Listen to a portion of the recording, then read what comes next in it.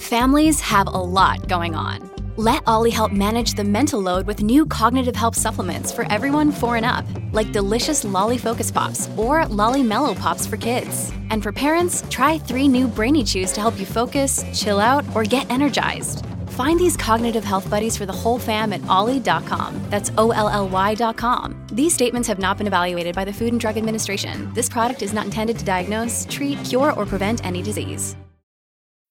When you need mealtime inspiration, it's worth shopping Kroger, where you'll find over 30,000 mouth-watering choices that excite your inner foodie. And no matter what tasty choice you make, you'll enjoy our everyday low prices, plus extra ways to save, like digital coupons worth over $600 each week. You can also save up to $1 off per gallon at the pump with fuel points. More savings and more inspiring flavors make shopping Kroger worth it every time. Kroger, fresh for everyone. Fuel restrictions apply.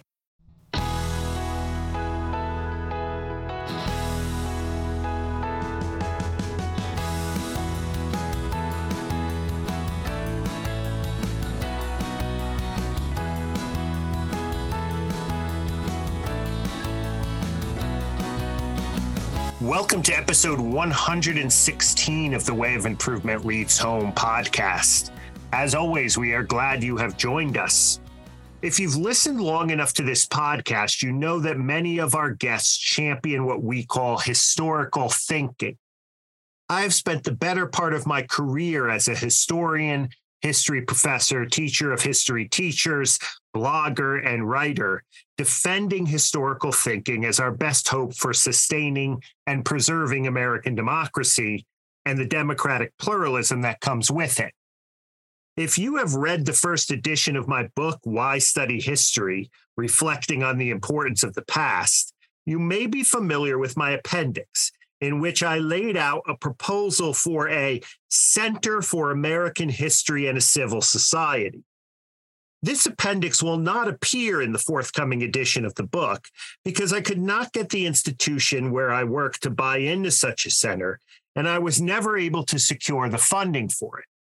But I still believe, with Thomas Jefferson, that a well-informed citizenry is the only repository of the public will.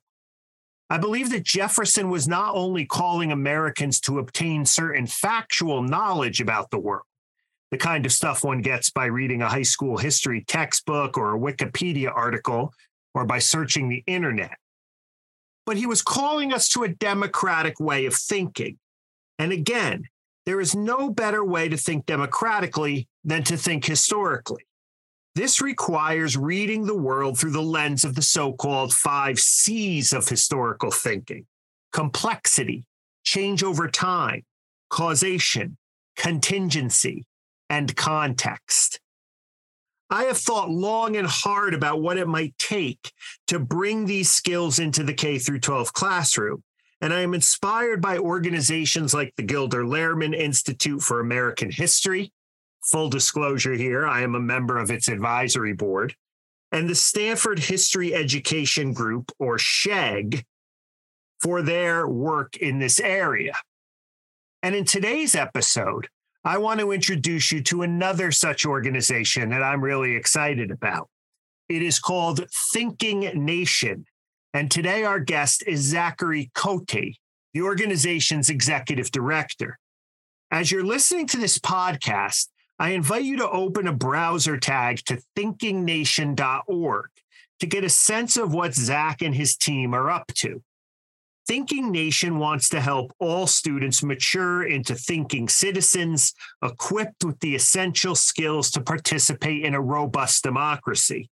They want to help build a generation of learners who will be empowered to analyze information effectively, think historically, and write persuasively in order to build a better democratic future. Zach will be with us in a moment to tell us more about Thinking Nation. But first, let's take care of some business.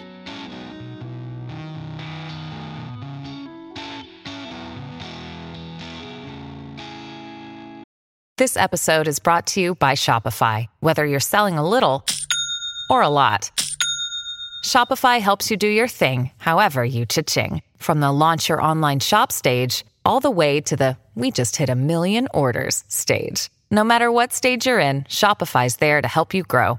Sign up for a $1 per month trial period at shopify.com/special offer, all lowercase. That's shopify.com/special offer. The Way of Improvement Leads Home podcast is a member of Recorded History Podcast Network. When you get a chance, head over to recordedhistory.net to check out some of our fellow network podcasts. This free podcast is brought to you through the patrons of Current, an online journal of commentary and opinion that provides daily reflections on contemporary culture, politics, and ideas. We keep this going by your generous financial donations. If you like what you read or hear at Current and want to support our work, and that includes this bi-monthly podcast, our daily opinion features, the Way of Improvement Leads Home blog, our relatively new blog, The Arena, and our narrative podcast on the history of evangelicals and politics, head over to currentpub.com and click the red membership button. The best way to spread the word about the podcast is to tell a friend. You can follow us on Twitter, or X as it's now called, at TWOILH Podcast. You can follow me there at JohnFia1, or you can follow Current at current_pub1. We are also on Facebook and Instagram. And if you like an episode, give us a share or a retweet. And consider a positive review on Apple Podcasts, iHeartRadio, Stitcher, Podbean, Spotify, or wherever you get your podcasts.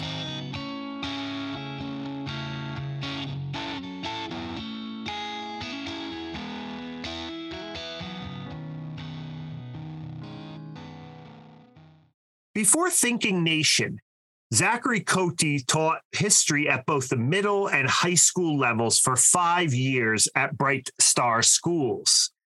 As a teacher, mentor, and department leader, his passion was to ensure that a rigorous history education that emphasized historical thinking was available to all students. He earned his bachelor's degree in history from California State University, Channel Islands, where his love for history and history education blossomed. He also holds an MA in American History from Pace University.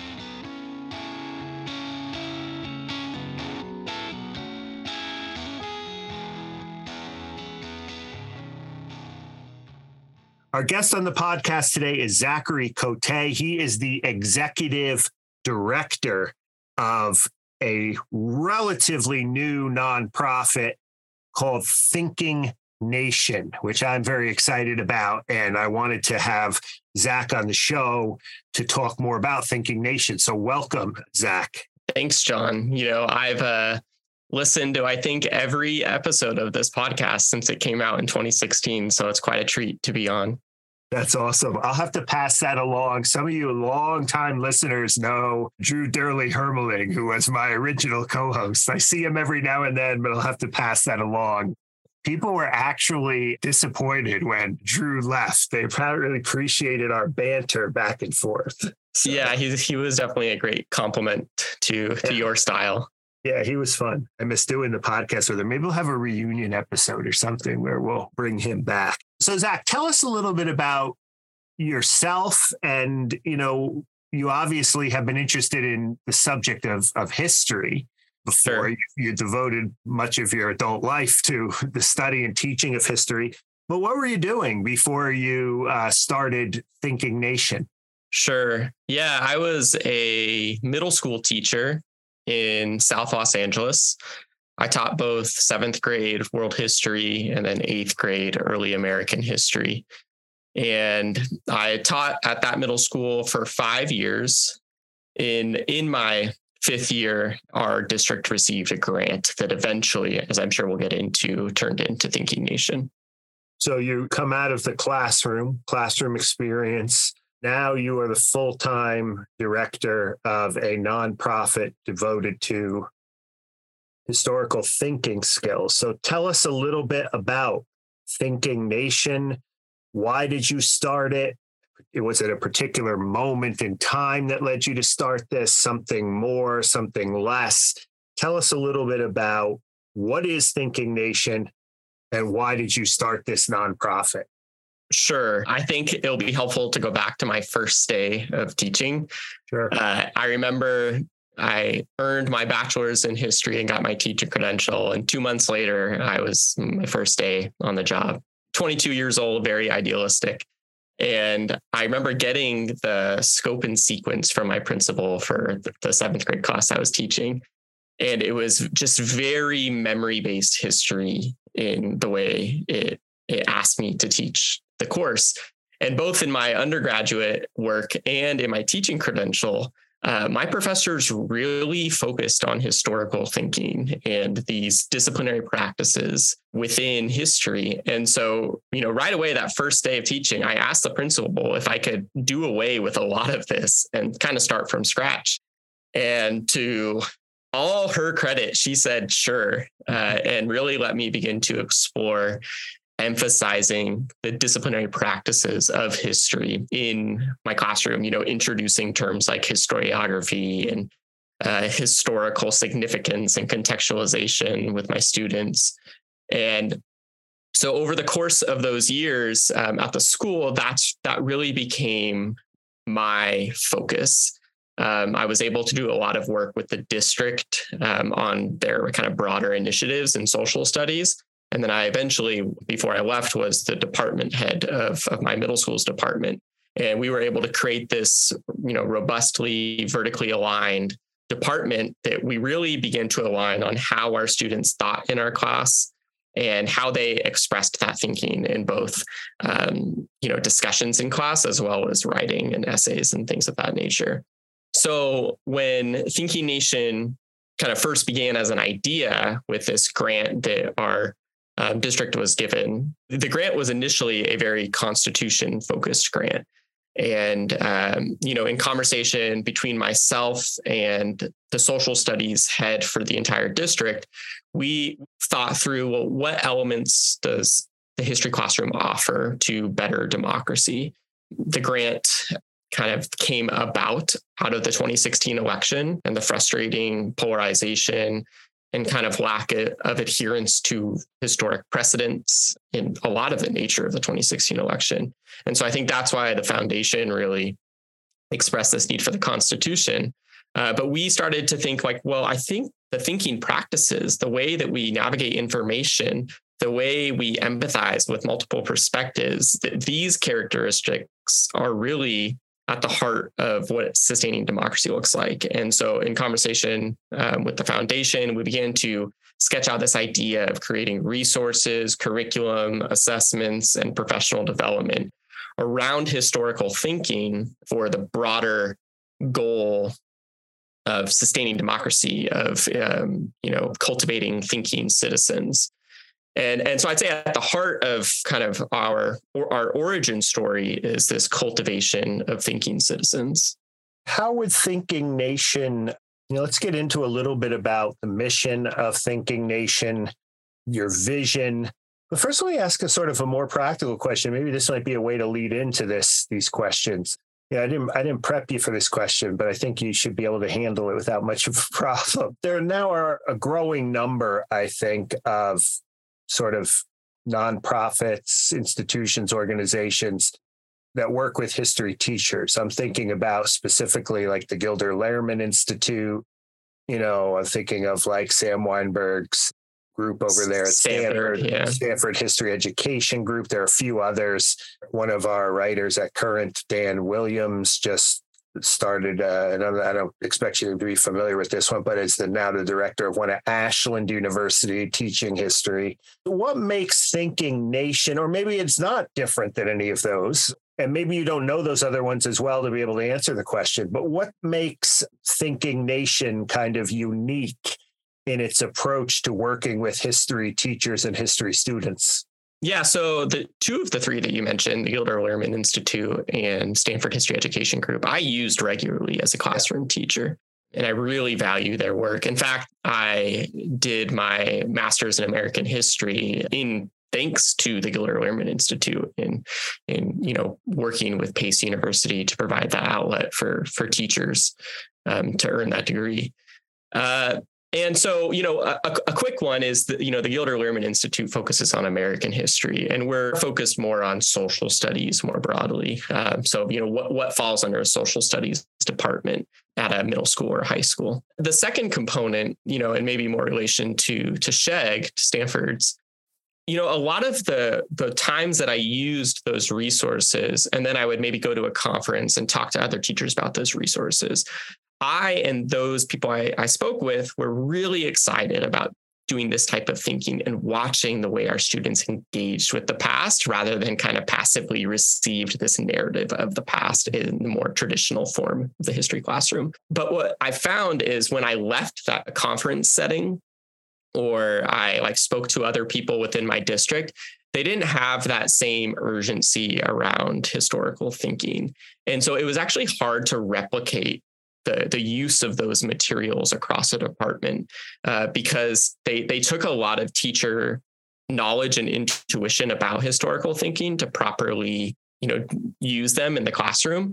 And so one thing we started to think about is how do we make historical thinking focused resources really replicable and systematically usable, that whether your, primary reason for going into teaching social studies was because you wanted to be a pillar of the community through coaching a team, or it could be, you are excited about certain clubs on campus, or you have a passion for history and historical thinking. But no matter how you come into the social studies classroom, our resources will help guide kind of teachers from all vantage points in this process of teaching and assessing, I would emphasize, historical thinking. Let's try to think about some definitions a little bit again for those of our listeners who may not understand, you distinguish between, say, a Gilder Lehrman focusing on history and Thinking Nation more associated with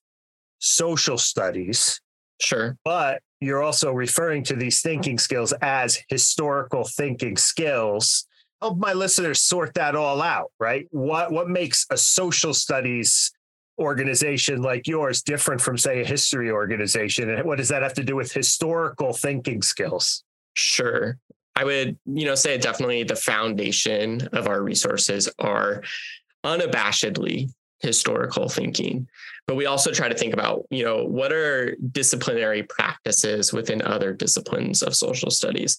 And I think that might be a good kind of entry point to our purpose at Thinking Nation. So, if I were to summarize our purpose in a sentence, is to shift the paradigm of social studies education and history education more specifically. And so what does that look like? Most people, both in and out of the classroom that I talk to, when I talk about history, the first thing that we think of is the past, right? History is the past. And it's not, right? The point of our field is not to call what we do a content, which means the past, but really a discipline. And so that discipline is the study of the past. And so while, even in middle and high school, most social study courses are history. We have government, we have economics, we have, geography, and some schools offer other ones, but they still largely center around history. So I think historical thinking as an umbrella is still very much applicable to all of those subjects. But if we were to broaden out a little bit more, it's really disciplinary thinking, right? And just by that emphasis of saying it's disciplinary thinking, we're acknowledging that what we do as teachers is we teach a discipline. We don't teach a content, right? The content of what we teach is really a means to an end to really cultivate these disciplinary practices in our students.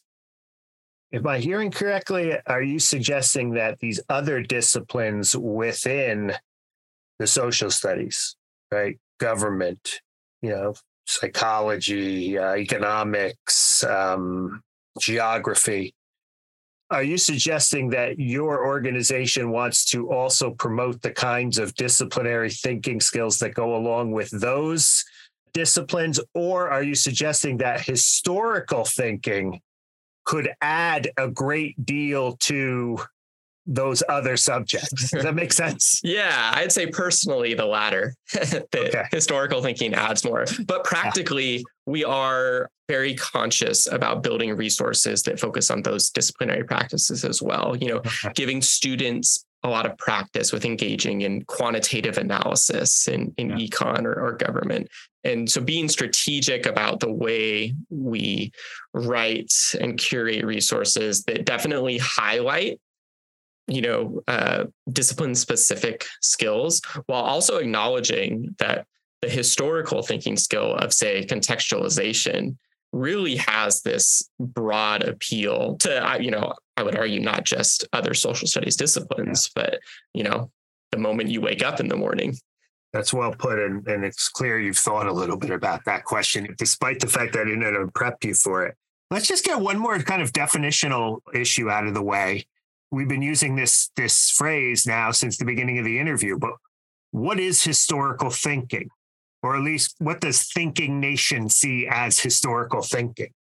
Yeah, I would say it's an illustration, it's kind of this tool belt of how we approach the study of the past, right? So if we just approach the study of the past as a way to remember and to learn more information about particular narratives, stories, and information, that's not a unique set of thinking skills, right? But if we start to apply this tool belt of how we approach it, and we ask certain questions when we're studying the past, ask questions of perspective, of historical significance, if we carry this idea of historical empathy, right? Empathizing with the past actors that we're studying, if we make these, claims of change over time or even continuity over time, those tool belts are kind of the hows of historical thinking, right? How do I think historically? It's I look for this idea of causation in history, that things are not monocausal, but there's complexity in causes and effects of history.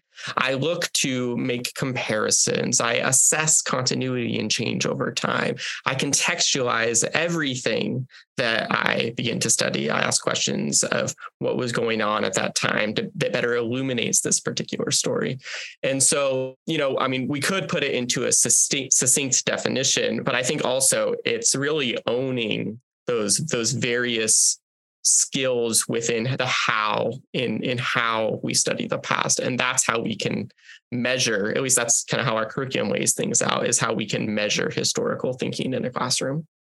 I want to come back to the measuring in a second, but listening to you talk about historical thinking, I think that I'm completely on board with everything you're saying. Yeah. But I guess sometimes I'll get asked the question, and the question popped into my mind as you were talking, like, so what? Why is it important that students do all these things that you're saying? Is it just so they can get into college, get an A history class?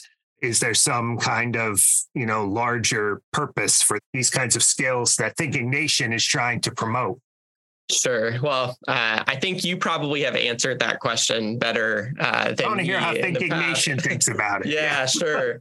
At the heart of our organization's mission is to cultivate thinking citizens, right? So we argue that these types of skills are necessary for the sustaining of democracy. It's not an option, right? If we can't carry out those types of skills, we will see democracy fail.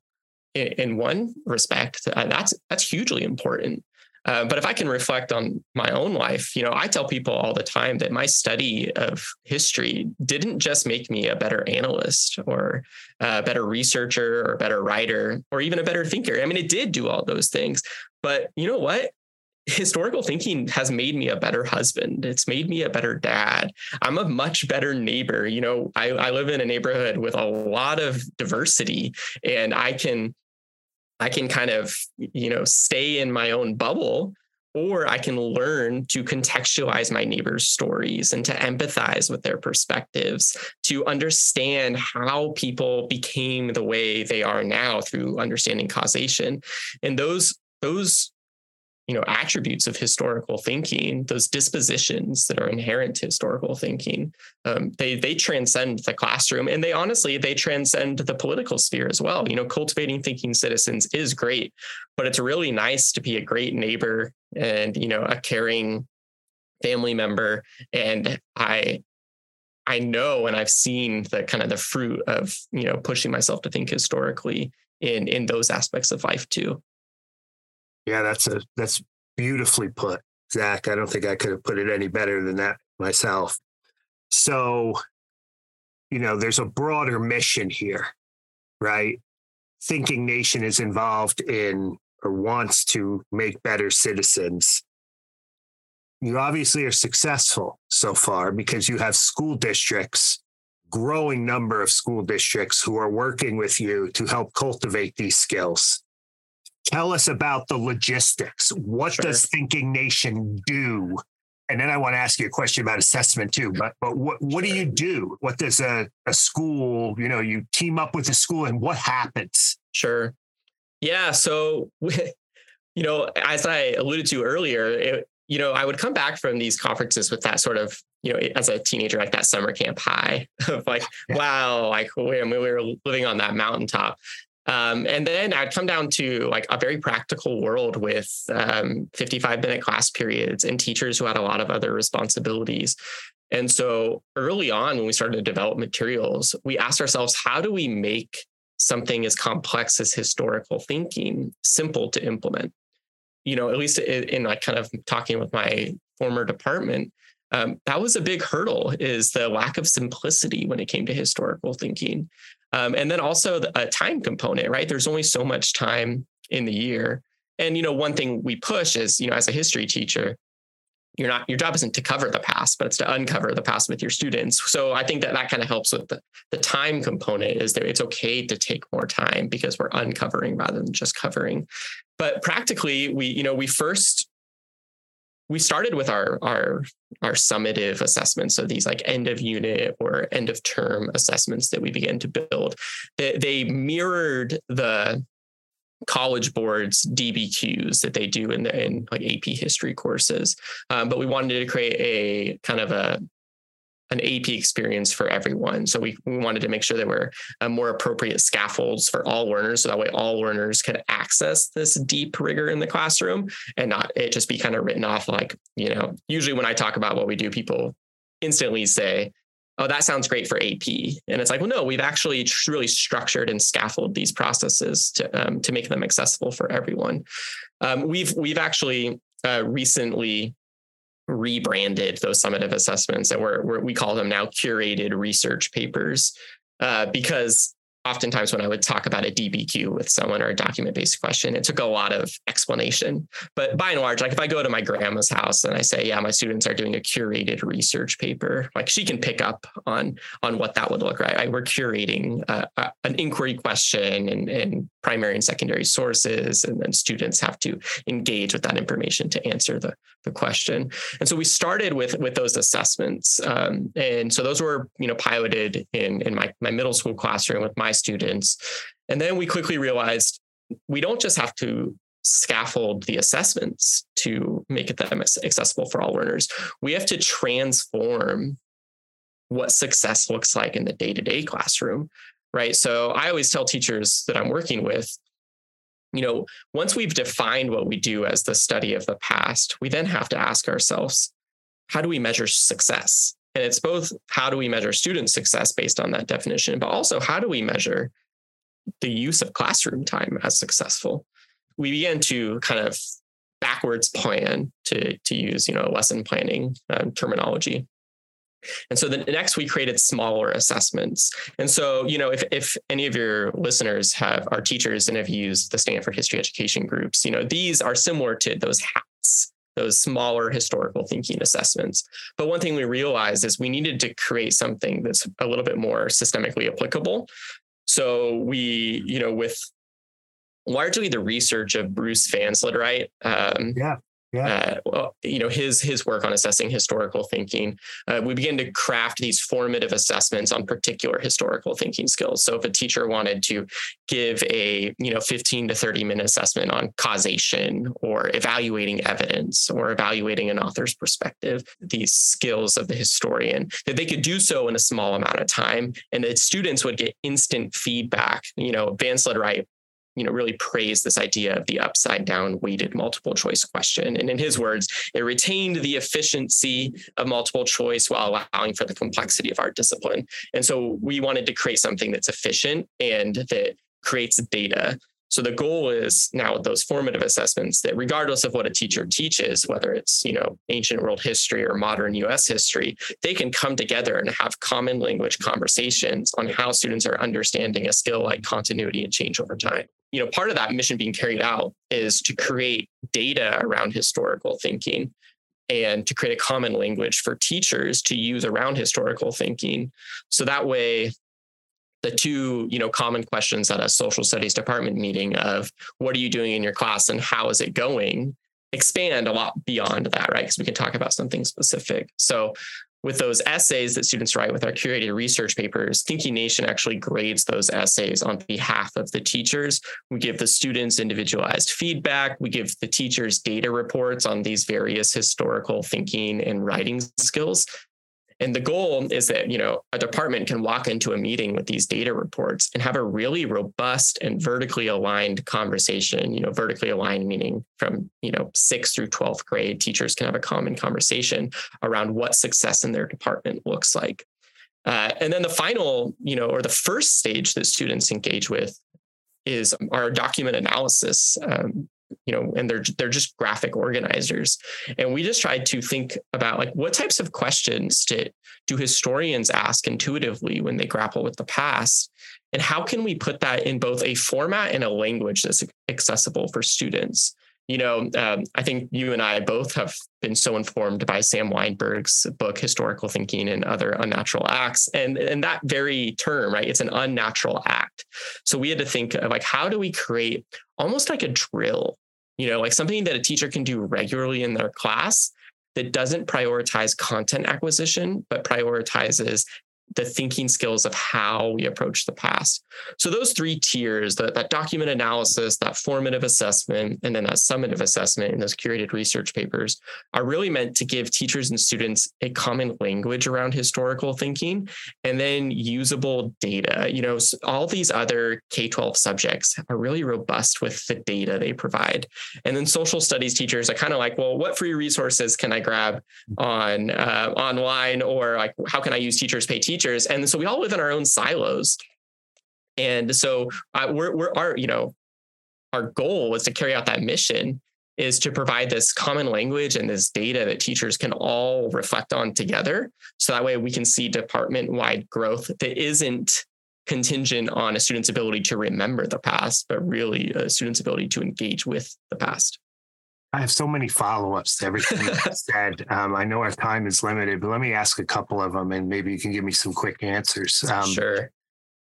So much of public school history and social studies education, and we see this in the news now, revolves around standards and really coverage, right? My old friend Lendell Calder, I don't know if you ever read his essay in the Journal of American History on uncoverage, right? Mm-hmm. You even used that term at one point, right? But that often gets in the way of this model of teaching, which is facts and coverage based. And it creates a certain degree of anxiety in a teacher who may, and I've run into teachers I've worked with who may love this historical thinking model, but are also kind of tied, and this is especially the case with AP teachers, because they're teaching to the test basically. Yeah. But they're just tied to those content-driven standards.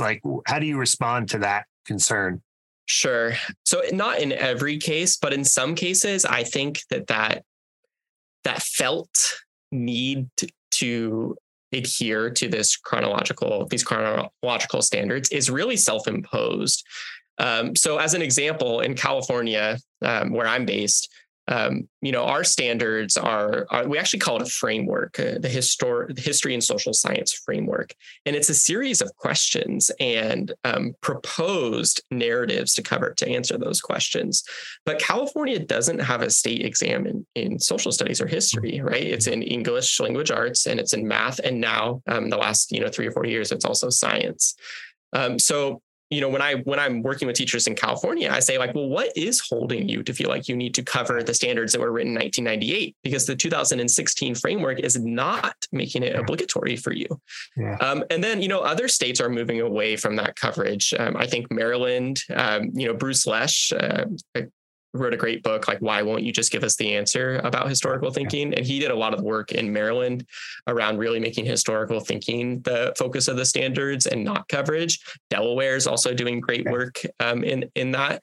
And so I think, I don't have an answer for every state, but I do think a lot of states are moving away from coverage. And even the ones that still have it in name, in practical, if we're talking about assessments, there's not much holding teachers accountable to really focusing to not, or I guess to keep from focusing on historical thinking. And so teachers should take advantage of that. There's a sense of freedom that I think teachers can really lean into to focus on historical thinking. Yeah, I'll backpedal a little bit, even as you were talking on that question, because I do know, having read some of these standards, even the controversial Florida standards that are out now, this is August 17th, 2023. Most of the summer we've been debating, or at least the culture has been debating these Florida standards and how they trace and enslave people.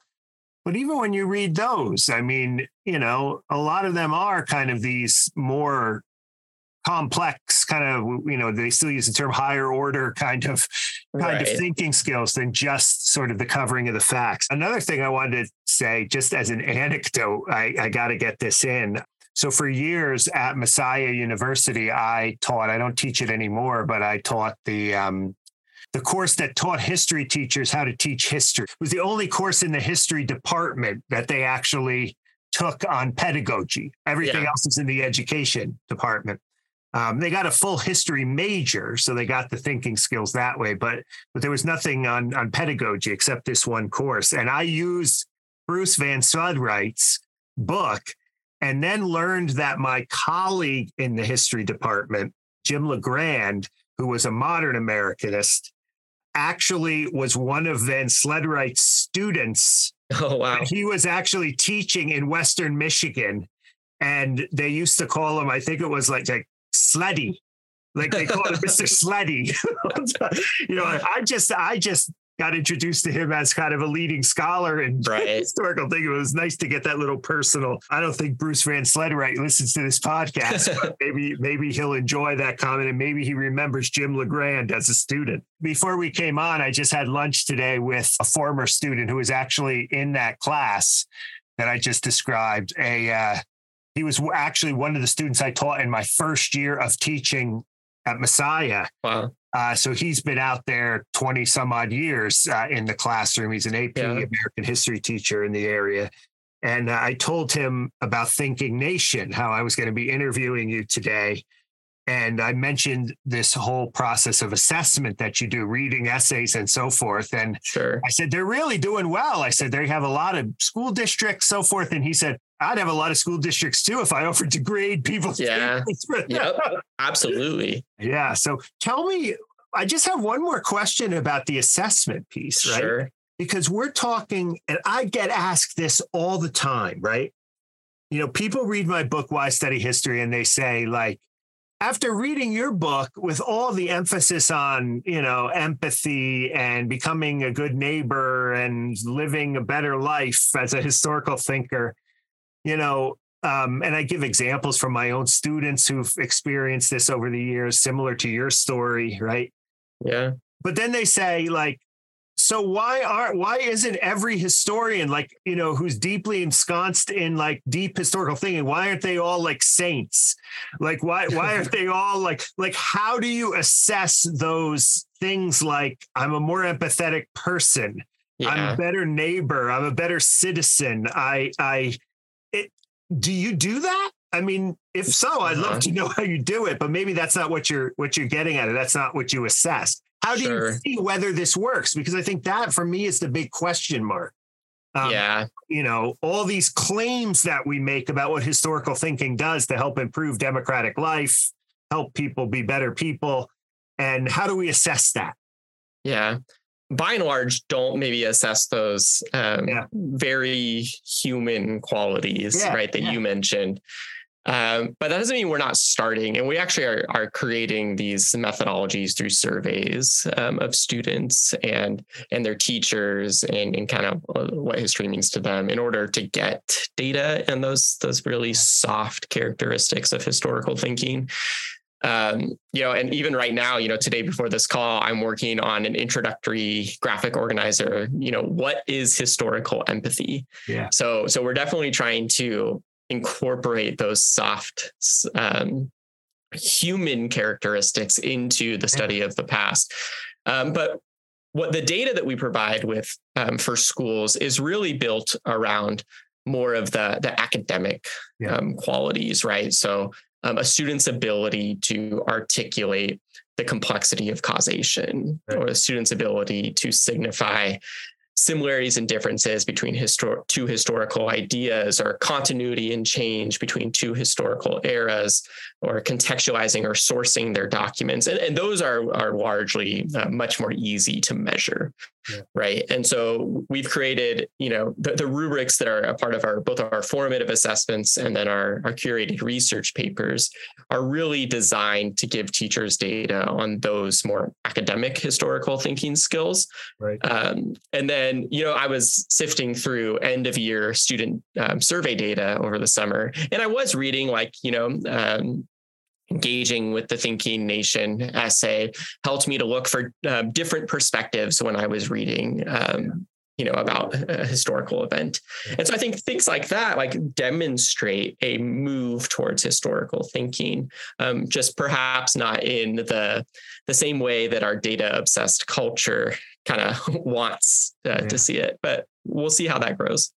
No, I fully endorse everything that you're doing there. I think this is wonderful what you have created at Thinking Nation. If you are a school superintendent, a principal, a history teacher, a history chair of a department, social studies chair. Yeah. How do you connect with Thinking Nation? How do you become part of the connect with what you're doing, use your services, so forth? Sure.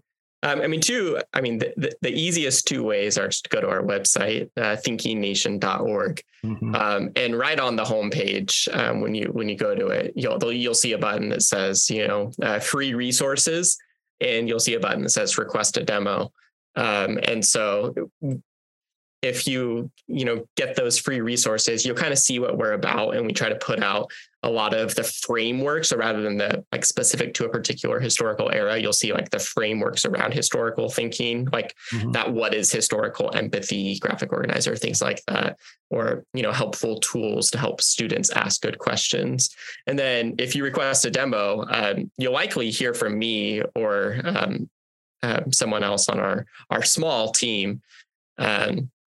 And we'll kind of walk you through the platform that we've created. So I should mention that all of what we created is housed on an online platform. So in a weird way, we're very much a nonprofit with a mission that are kind of servicing this ed tech community. That's how we are able to grade the essays and provide feedback. That's how you can even, collect that data, or we collect it for you, all because it's housed on this online platform. So a lot of schools that use us and partner with us use that online platform as a base for the department to really align themselves around these thinking skills. You have not only been successful, you've been, I think, very successful. How many schools do you work with right now? Yeah, I think it's a good question. I should know this off the top of my head. But roughly. Yeah, I think we're in about a dozen states, and we serve around 70 or 75 schools, a little under 20,000 students that are engaging with our work. And from what I understand, and growing.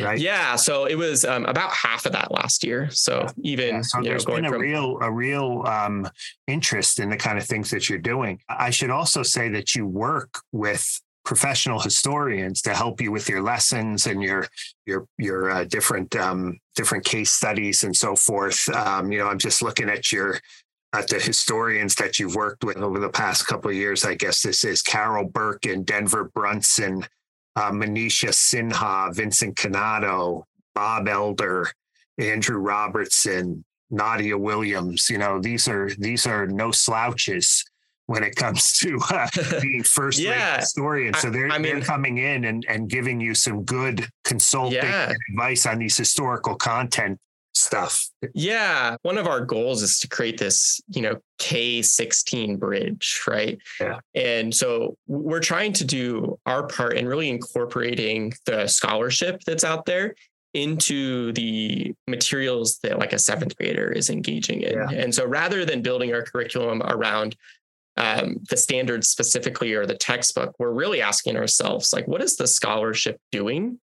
And how can we distill that in a way that makes sense for a secondary student? And so, the scholars that you listed and others have been really helpful in making sure that scholarship component is accurate, up to date.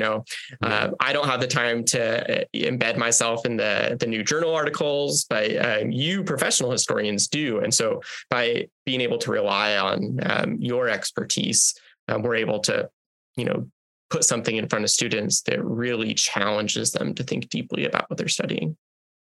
We have been talking with Zachary Cote. He is the executive director of Thinking Nation at thinkingnation.org. If you are a teacher, if you are an administrator of a school, if you are interested in these kinds of historical thinking skills, if you're teaching teachers like I do and want to find a website to turn your students loose in, it's all there, thinkingnation.org. Like I said before, I am really impressed with all the work that Zach and his team, 4 or so full-time employees, I think. Yeah. So this is no shoestring operation, are doing.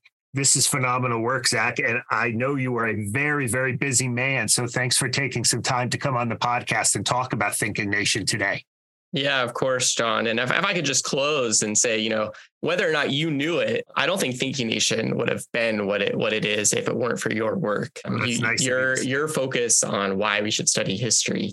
I had my 8th graders read the preface to Why Study History every year, the introduction, excuse me. Yeah. And that work has really kind of helped guide our work as an organization. So I really appreciate you and the work that you've put out there for teachers to build off of.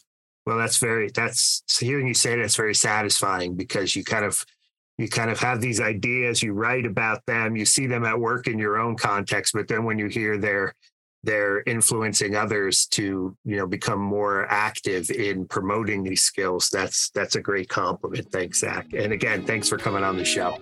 Yeah, thank you so much, John.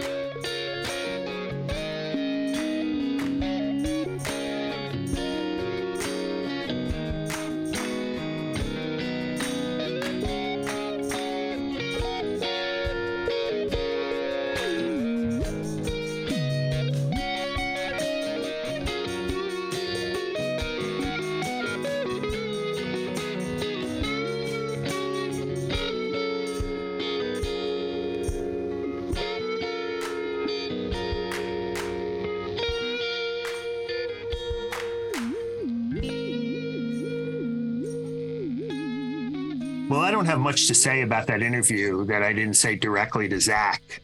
Thinking Nation is occupying a space, I think, in this kind of history teacher, social studies teacher, nonprofit organization world that are helping teachers, providing resources for them. We talked about Gilder Lehrman. There's one at Ashbrook Center. I think it is at Ashland University. You have the Stanford History Education Group with Sam Weinberg. I can think of a few others maybe off the top of my head, but I think Thinking Nation, and Zach pointed this out, is doing something a little bit different. While those other places tend to prioritize content at first and historical thinking skills second, I think Zach is prioritizing the historical thinking skills, again, coming from a more social studies perspective over the content. Again, that doesn't mean he doesn't care about content. That doesn't mean content's not important. Like I said, he brings in some of the best historians to help him with his content. I did a lesson, I'm not sure it's out yet, on Alexander Hamilton and Thomas Jefferson. I totally consulted on the lesson. I suggested where there were some things that needed to be changed and so forth. So it's not that the content's not there, but the real focus is these thinking skills: complexity, contingency, causation, change over time. If you are a teacher, if you are in the world of social studies, familiarize yourself with thinkingnation.org. Zach tells me they're actually going to have a brand new website rolling out pretty soon, so look for that. As always, thanks for listening. I think this is an important discussion to have about how we translate these ideas about historical thinking into the creation of democratic citizens. So until next time, may your way of improvement always lead home.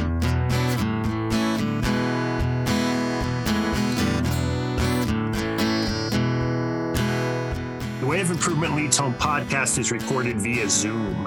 Original music by Overholt. The co-founder of this podcast, who is now off doing bigger and better things, is Drew Durley Hermeling. Our podcast producer is Casey Lehman out of Nashville, and I, John Fia, am your host.